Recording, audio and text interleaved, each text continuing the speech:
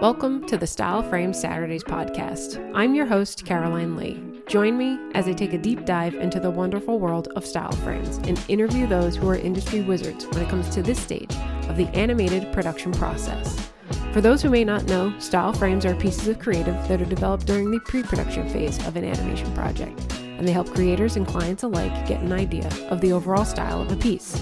Sometimes the initial vision is carried through to the end, and other times it ends up on the cutting room floor.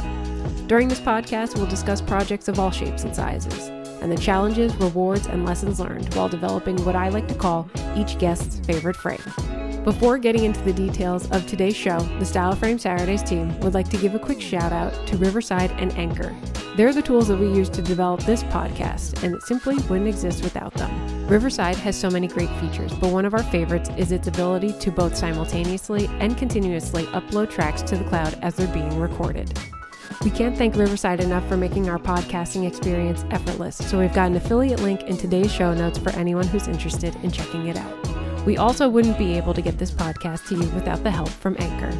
Anchor allows us to seamlessly distribute this podcast to you on your favorite audio platforms like Spotify and Apple Podcasts. If anyone's interested in checking it out, head over to the link in today's show notes to learn more. So now that you know how we're getting this podcast to you, let's dive into episode 6. Today's guest is the first of hopefully many creative directors that we'll be chatting with here on the podcast. She's one of the co-founders of Cream Studio in Richmond, Virginia, and also one of this year's speakers at Camp MoGraph. Styleframes are an integral part to her creative process, so I'm stoked to see how her and her team utilize them in their projects. Please welcome Amanda Russell to the show. Hey Amanda, thank you so much for joining me on the show today. How have you been? Very good. Thanks for having me. I appreciate it. Anytime. My pleasure. So I'd love to jump right into things if that's all right with you. Yeah. If for anyone who's unfamiliar with you, would you mind telling our audience a little bit about yourself and, what you've been up to lately? Sure. Well, my name is Amanda Russell. I'm one of the co-founders and creative directors at Cream Studio. We're based in Richmond, Virginia, but we're a remote studio now officially, thanks to COVID, which has been a good thing for us. But we had a brick and mortar studio for 8 years, and then last year we decided to go fully remote. And we mainly focus on all things animation for marketing and advertising sectors. But we kind of dabble in entertainment and some other things as well. But you can check us out at wearecream.com. Very cool. Very cool. Yeah. And so before Cream, I'm sure you've talked about this a little bit on other podcasts and stuff that you've been on. But before you founded Cream with your with your team, what were you doing prior to Cream? Were you staff or freelance anywhere? How did you exactly fall into motion design? Yeah, that's a good question. It's unlike the industry today. Back in my day, I'm a little bit older than you are. I won't tell you exactly how old, but it was a little bit different back then. And so I went to school for graphic design, and I, as a kid, always loved art. That was probably the only reason I graduated high school is because I went to AP art classes, and that was the only thing kind of inspired me to go to school every day. And so I really got into kind of freelancing at an early age, like even in high school, creating logos and brochures and all kinds of things like that. But I didn't know what path that would really lead me to. And then I moved to Michigan and ended up going to school there for a little bit, and graduated just with print. Like that was kind of what I was thinking, because that's what I was comfortable with. And over the years of freelancing, I did kind of get a little bored of it, and ended up going into like the broadcast world. Hated it. Like broadcast news, where everybody seems to start out. Yeah, exactly. Lots of headshots, lots of, stingers and things like that. And I worked the midnight shift, and because of that, I was able to do a lot of the tutorials, the online tutorials, which was really the kind of schooling you would get for like motion graphics at the time. That was really it. A lot of Andrew Kramer, a lot of just Adobe, like how to use After Effects. And I picked it up really fast. And within a couple of months, they promoted me to the day shift, which was a big deal, for my health, I'm sure. Um, and so, yeah, so I just really, really, really got into it. And then, I don't know, maybe like a year after working there, maybe a year or two, I wanted to work at a studio. And so I got hired at a small production studio here in Richmond. Actually, it's a bigger one that's been around for like 40 years. But they were looking for an animator slash editor. And even though I wasn't an editor, I was like, yeah, I can do that. How hard could that be? It's hard. It's hard. But that's where I worked for a couple of years and then started freelancing because actually my husband was in the Navy and he went on deployment for 8 months, and I needed a project that would keep me sane so that I wouldn't cry all the time. So, I had a little baby, my daughter, Bella, and I think having a creative project is a coping mechanism for me. I have to have one all the time. And Totally. so at night, when my daughter would be sleeping, I could be working on something, and it was very creatively fulfilling to just work on these animations. And I freelanced with Epifio for a long time, and they're based out Very cool. in Cincinnati. Yeah. And over time, I just realized, well, this is kind of like the stuff I want to be doing, because like the local commercial stuff, it wasn't really my thing. But full animations, man, that sounded really cool to me. I could have so much creative control, and I could just explore and experiment in all of these different types of executions. And so my friend and former coworker, Ruth Newberry, and I say former only because we had worked together before at the at MGFX, which was the broadcast news station. We decided to go freelance together. And so we had a little gig called Flux Creative, which later we found out that flux means diarrhea. So we're really glad that we didn't name cream that. But yeah, that was a fun surprise, as diarrhea usually is. I hope I'm the first and only person to say diarrhea on your podcast.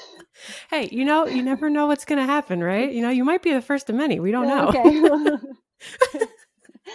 We're just mixing it up here.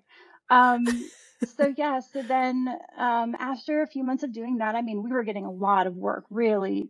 And so we met with another freelancer, Dave Swain, who's in the area, and he had just a huge body of work, and everybody respected him in the area. And so we were like, we got to meet this guy. Who is this guy? He was so mysterious. And we met him, and we're like, you're awesome. We just hit it off so quickly, just as friends, as people. And we really respected each other's work.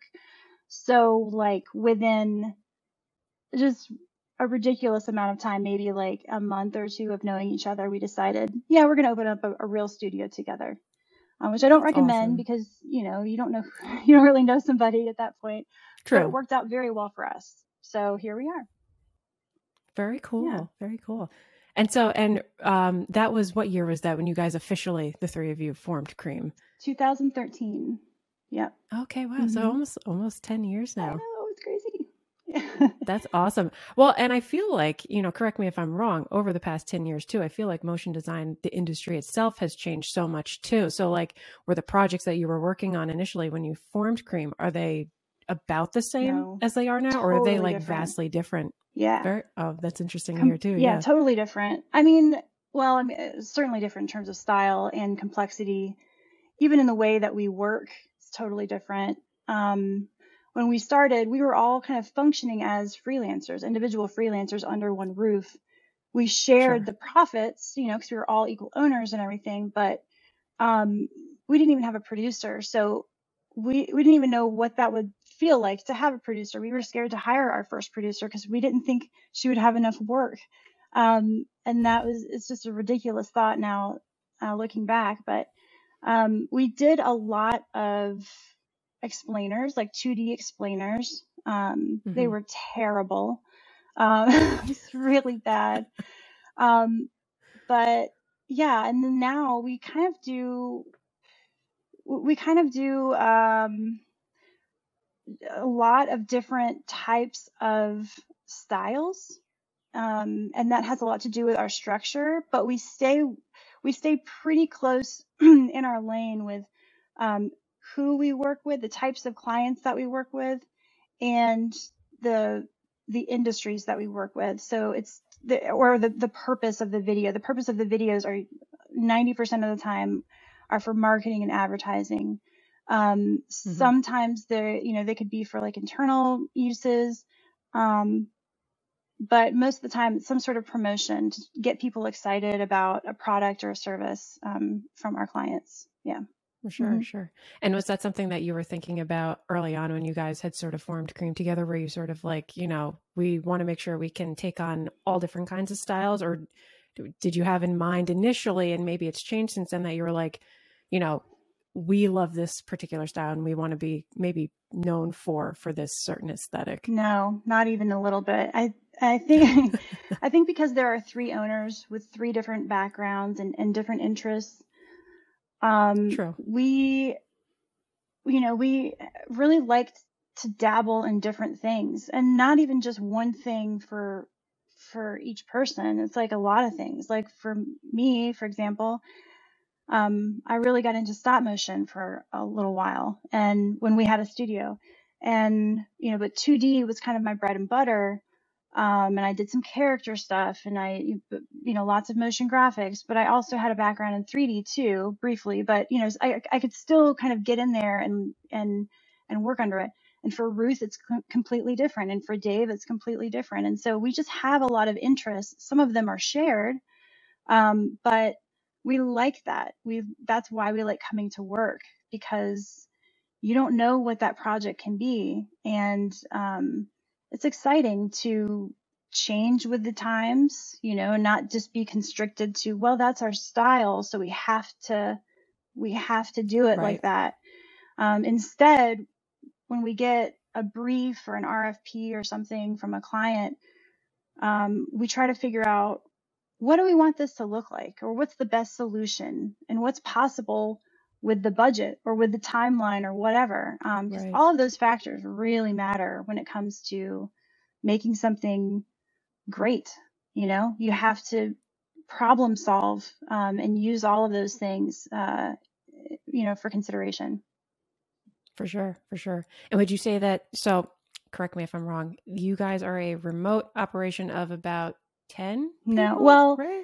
It's fuzzy, because I know you use freelancers, but I like full time. How many people is it? It's still fuzzy, but okay. We have, and it's not as if I have no idea. It's just there are 3 owners, but we're all 3 of us are creative directors and leads, with animation backgrounds and all that.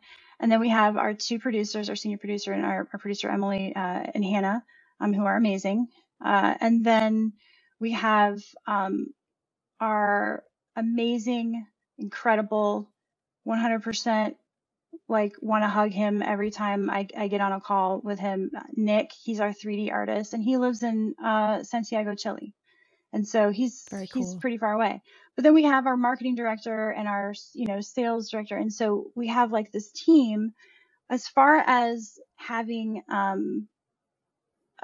staff animators and illustrators, I think we want to get there. But what has held us back is finding the right person who kind of fits right in.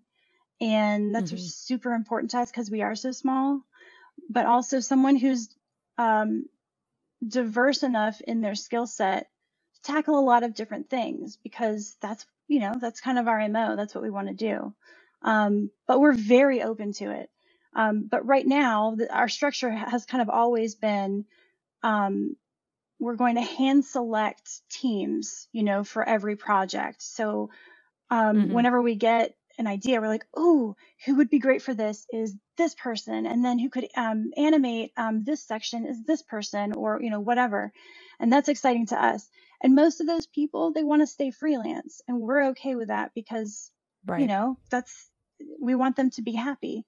For sure. And I think up until COVID hit, we kind of always thought, well, we'd have to have somebody who would want to move to Richmond, like wah wah, which is like, no, Richmond's a great city. What are you talking about? No, it's great. But, I just think that there's, at least before COVID, there was an impression of, well, why would I, I want to go to New York, or I want to go to LA. But now everybody is just Right. working remotely. So we're very open to having artists, illustrators who, and animators who want a full-time gig to work with us. So yeah, I mean, like, hey, if you're out there, come see us. Hit up Cream. Yeah. I'm gonna get like a million emails now. Well, and you answered another follow-up question I was going to ask after that. A lead up from this other question that I asked too. That it sounds like you guys are bringing on people who have like a diverse set of skill sets, specialists, I'm sure, for certain projects, like you were alluding to, but maybe generalist type of background, someone who can kind of like dip their hands into different parts of the production process, or just like dip on different styles of projects too. So that's really cool and interesting to hear as well. Yeah. And I think just someone who has that kind of shared interest of like, someone who can mimic a style, not copy, but someone who can say, I'm inspired by this. I want to try this out. I want to try to get in this world a little bit. And then, maybe a few months later, they want to try something else out. Someone who likes to kind of explore their skill set. I think that that's something that is really, it's really inspiring to us. And so I think that's a really great thing to have. For sure. No, I couldn't agree more. Well, you talked a little bit about how, when you first got into this, you're doing, or you were inspired by a decent amount of stop motion stuff. So I'd love to jump into the main event of the show, if that's cool with you, and talk about the frame that you're going to be sharing with us today. Sure. Yes. So I've got notes because I need notes. I'm a note person. All right. So I'm going to talk a little bit about it. Okay. So the frame that I am sharing is, it's from a spot called Wallets, and it was for Virginia Credit Union, and it came to us through an agency, called Elevation here in Richmond.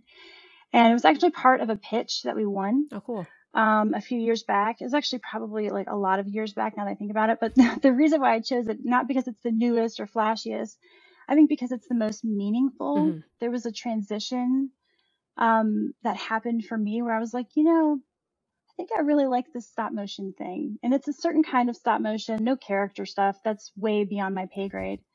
But it just feels so tactile, and it's animating, but it's right in front of you, and you have to rely on your hands and the shakiness of them, or the steadiness of them, depending on how much coffee you had.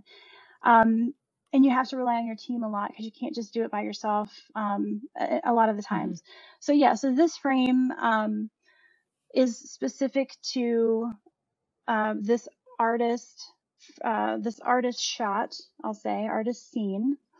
And it represents the wallet, or the life and the personality of a creative person. And so I'll just give you a little bit of a background of like what this, I'll start with the RFP. So the client originally came to us, and they had the script written, but they had a lower budget. They wanted to do production, and so they sent the RFP out to a bunch of different production studios. We were kind of green at the time, and we didn't even know why they sent it to us, because we don't really do production. So we got it, and our first instinct was like, well, we can't do this. We'll just, tell them we can't participate. But then once we really read the script, we're like, wow, this is really good. Like, what can we do? And how can we make this work? So we came up with the idea of stop motion, and the whole idea behind the messaging for this spot is that Virginia Credit Union, their whole selling point is that they treat their customers like people, and they look beyond the financial aspects of their customers. They don't look at their bank account, to determine how nice they're going to be to a customer. They just get to know each person, their family, and they will get to know you by name. And that was really inspiring to us, because this idea of having a wallet that's different for every person that walks through the door, not necessarily what's inside, the money that's inside, but the things around it that kind of support who this person is. That was really, really cool to us. So yeah, that was our idea. We actually put together a little, I guess you'd call it like a rip-o-matic.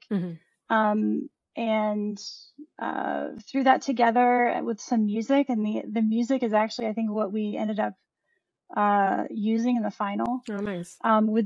With Dave Swain's, my business partner, with his voiceover, because he's actually a national voiceover artist for. No way.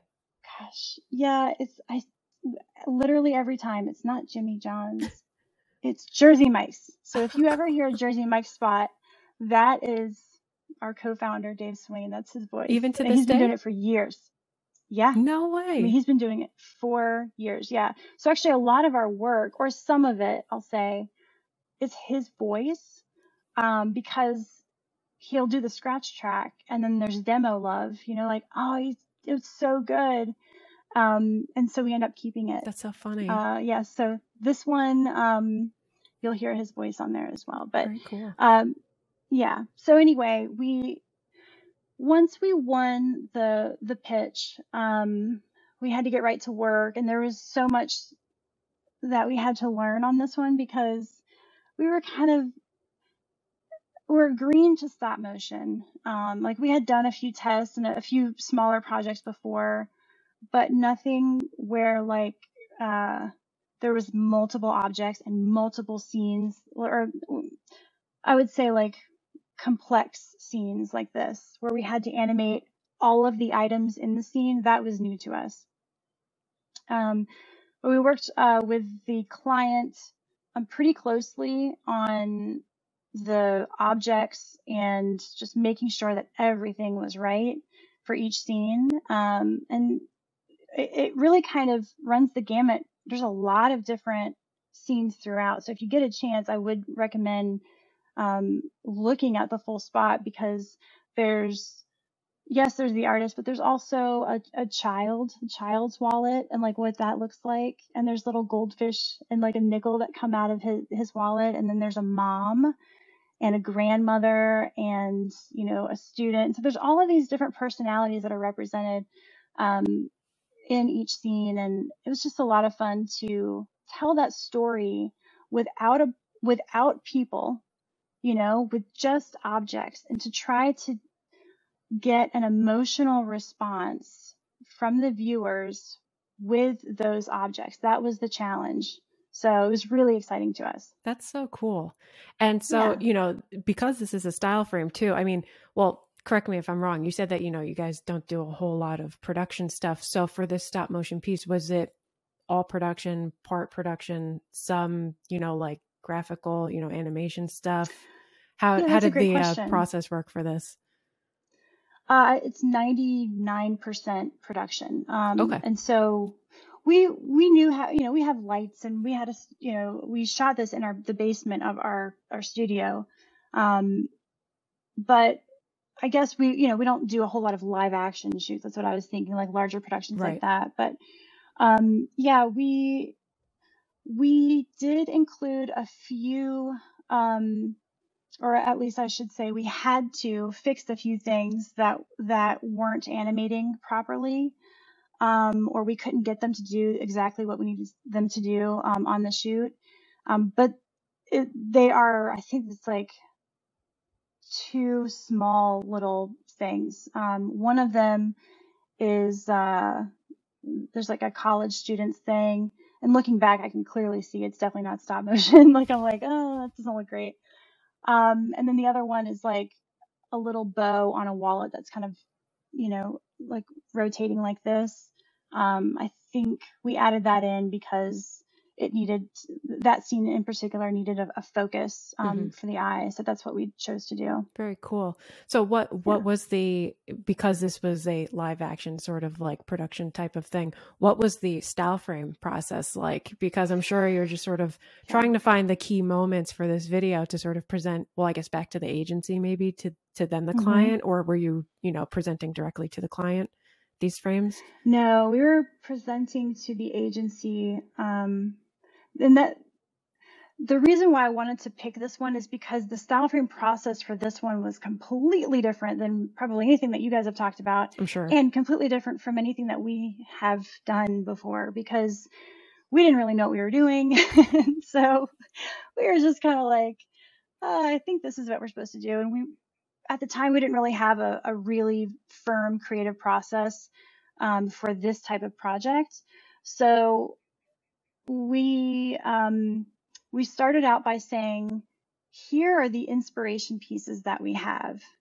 And those inspiration pieces, one of them was the HGTV piece by Buck.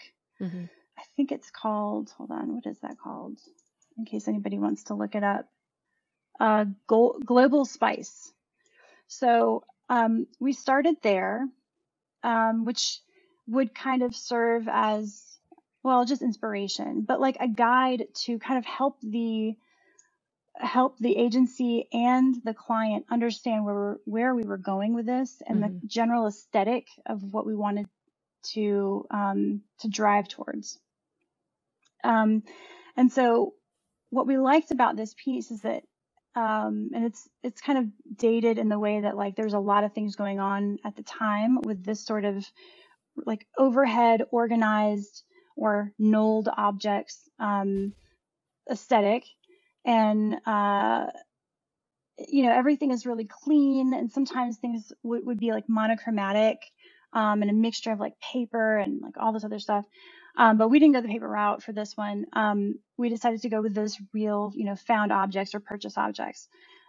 So we began there, and then we showed them another, like a full mood board with a lot of stills, and they liked the overall idea, but they were a little bit hesitant about going too organized because it felt really sterile and unnatural, and that kind of was misaligned with the message, the script, which is like, we're all about you, and we're real humans just like you. So we had to take a step back, because I think right away we were like, well, wait a minute, you don't like our idea? You're like, what are we going to do now? But they were completely right. They were totally right. And so once we took that step back and we decided, okay, we're going to go with a blend of these two ideas. The general look and organization is not going to be like super natural and casual as if you're just looking at somebody's house. But it won't be so organized and clean and neat that it's distracting, you know?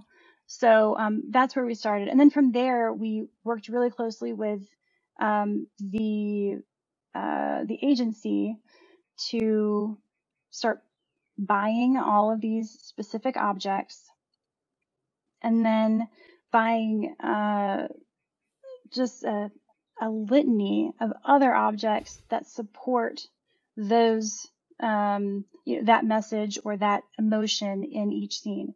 So, I mean, even from like the backgrounds, like the carpets, the tile, everything that you're seeing, like, was a deliberate choice. We probably mulled over them many, many, many times.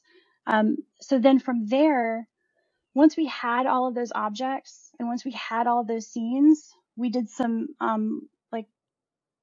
tests, some photography tests where we pulled in the entire agency, the team at the agency, and then whoever was working on it from our end. And then we would just set things into the scene. And, we would look at the monitor and go, okay, well, how does that look? How does that look? And just test different layouts out. And that was very new to us. It was actually like really terrifying because you're there with the client. Like they're right there. They're watching you. It's very limited in terms of time. Mm-hmm. And so, you have to be creative on the spot. And if they don't like it, they're going to tell you. they're going to be like, no, fix it. And so, but their team was very collaborative and creative as well. So they were able to get in and say, well, what about this? And what about this? So we landed on having, however many sets, like here's a general idea of how we'd like this to be. And so we'd take a photo of that and a photo of this. And then that was our blueprint for the animatic and the shoot and everything else. Very cool. Very cool. Yeah, it's a very different process. And I don't even know if that's how we would do it again. Probably not. But it worked for that time. And how long, you had said, it's a pretty involved process, obviously, from then just like sort of I don't want to say typical, because I know every project, has its own, gems and, things that you run into along the way too. But, it sounds like a very involved process, doing a stop motion piece. So, and then having the client right there with you, I'm sure that adds to the timeline as well. How long, from start to finish, did it take to not only just do the style frame portion, but like finish this whole project altogether? Like, did they say, we have a hard deadline of here that our client needs it by this date, or, how did that really work? Yeah. I don't know the specifics. I don't remember the specifics, but I know that it was pretty ambitious. I want to say like maybe 3 to 4 weeks wow. from start to finish. I might be lying a little bit, but it was somewhere in there.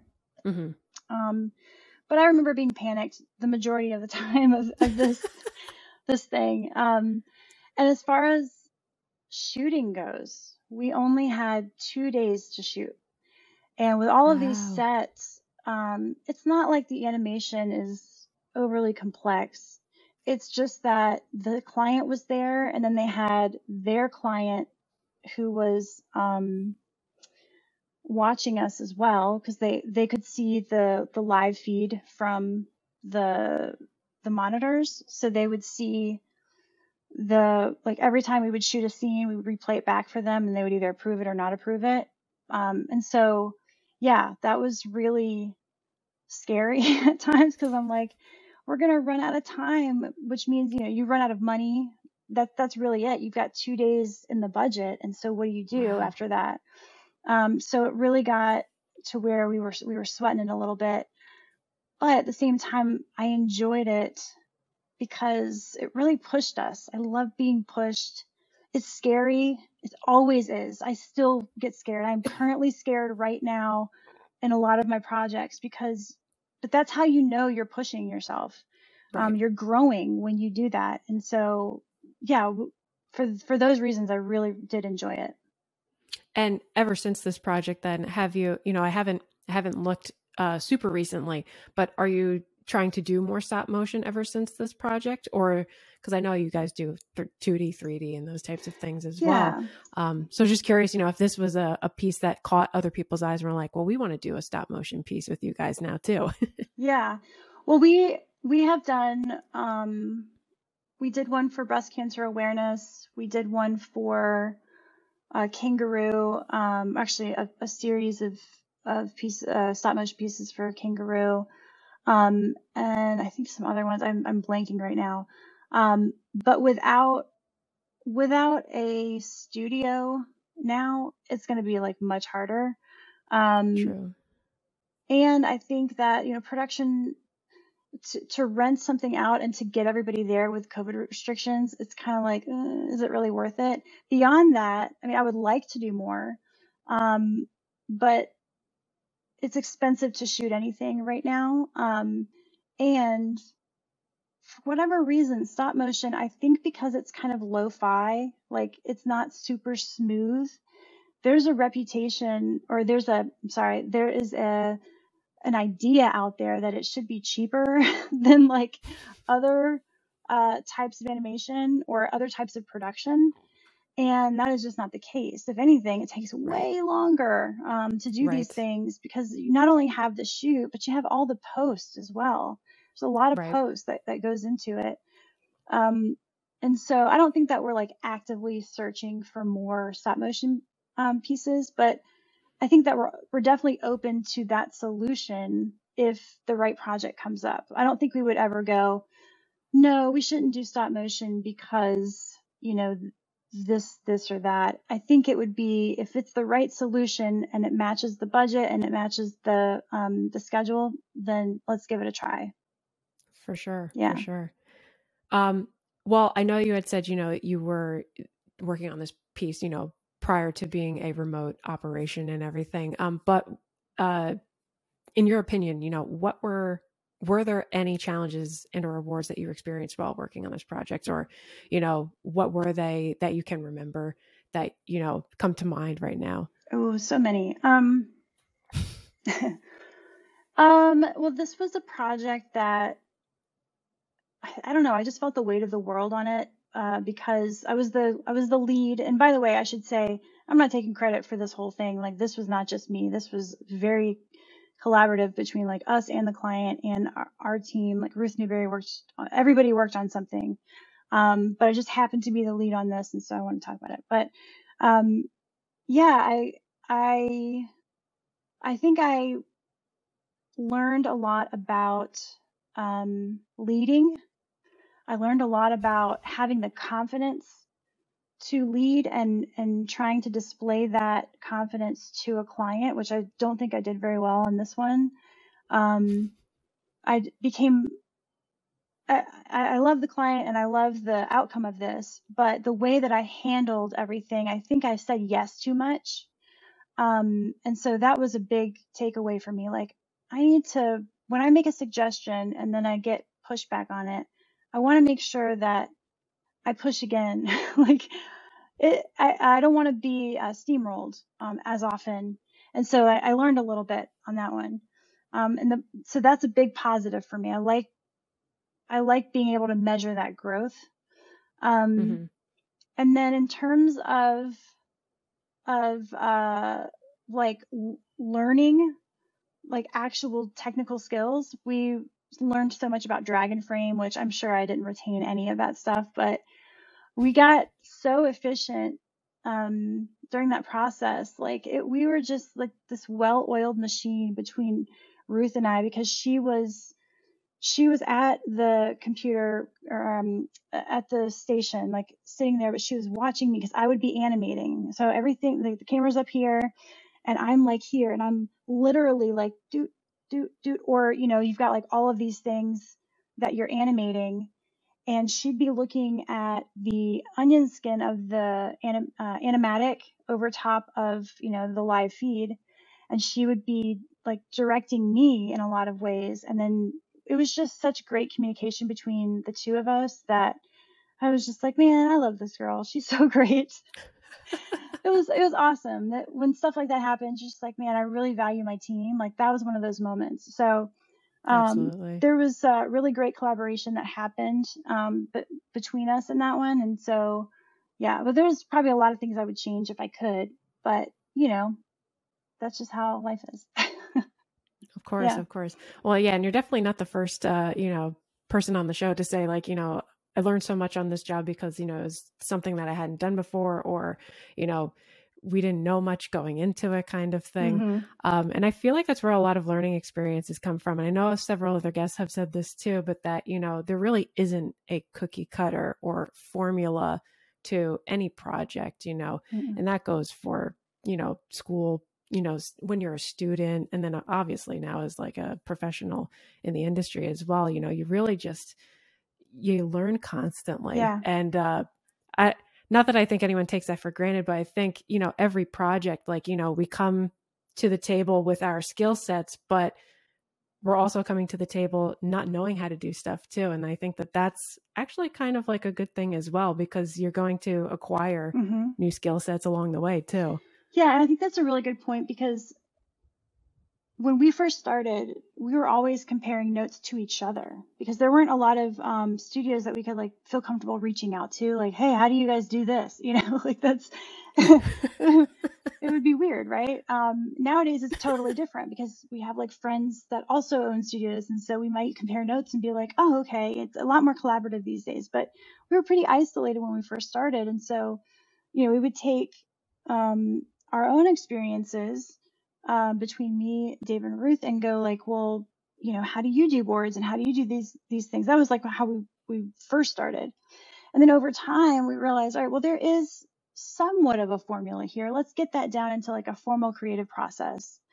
But you're right. No matter what process you develop, unless you're just doing the same thing over and over and over and over again, you really need to have your problem solving skills ready to go, because Yes. some projects require a mood board, some projects don't. Some projects require an animatic, and some don't. I mean, there's so many different things where you don't think you need it, or you do think you need, whatever it is, and it could be completely unnecessary to even add that phase in, or crucial to the project. So you have to just kind of pick and choose as you go, or at least in the planning of the project. For sure, for sure. And actually, now that you mentioned that, that does bring a question to mind too. So you put together Styleframes for this piece. Were there any storyboards behind it, or based on project timelines and any constraints that you were dealing with? Did you have time to do that, or the agency was sort of like, we don't need that, let's just jump right into Styleframes? Yeah. Like, how did that go? So I mean, even the Styleframes were very loose, because I think we were waiting on final. The Styleframe that I showed you, that is actually from the final, so I kind of cheated a little bit. But the original Styleframes were just kind of like tests of what these objects could look like. So we didn't have. I mean, we had storyboards. I don't think they were very successful, because we didn't do a very good job of at the time of telling the client like what this process is, because we didn't really know the process. It was kind of like this guessing game. And I will say things changed a lot in that project that were completely outside of our control. So when we thought we would have a process, we had to change something up really quickly, and well, now we're not doing this anymore, we have to do this. So it was one of those things where storyboards were not super helpful. The animatic was the most informative thing, and just the most helpful thing for this kind of project, because what we did was we went into After Effects. We had the overhead like test shots of what these objects were and where they would be, like the placement of them. And we went into After Effects, and we just kind of like traced all of those objects and made them into different colors. And then we used that as an onion skin to give us a guide as to like, okay, well, this is going to come in here, and this is going to move like this.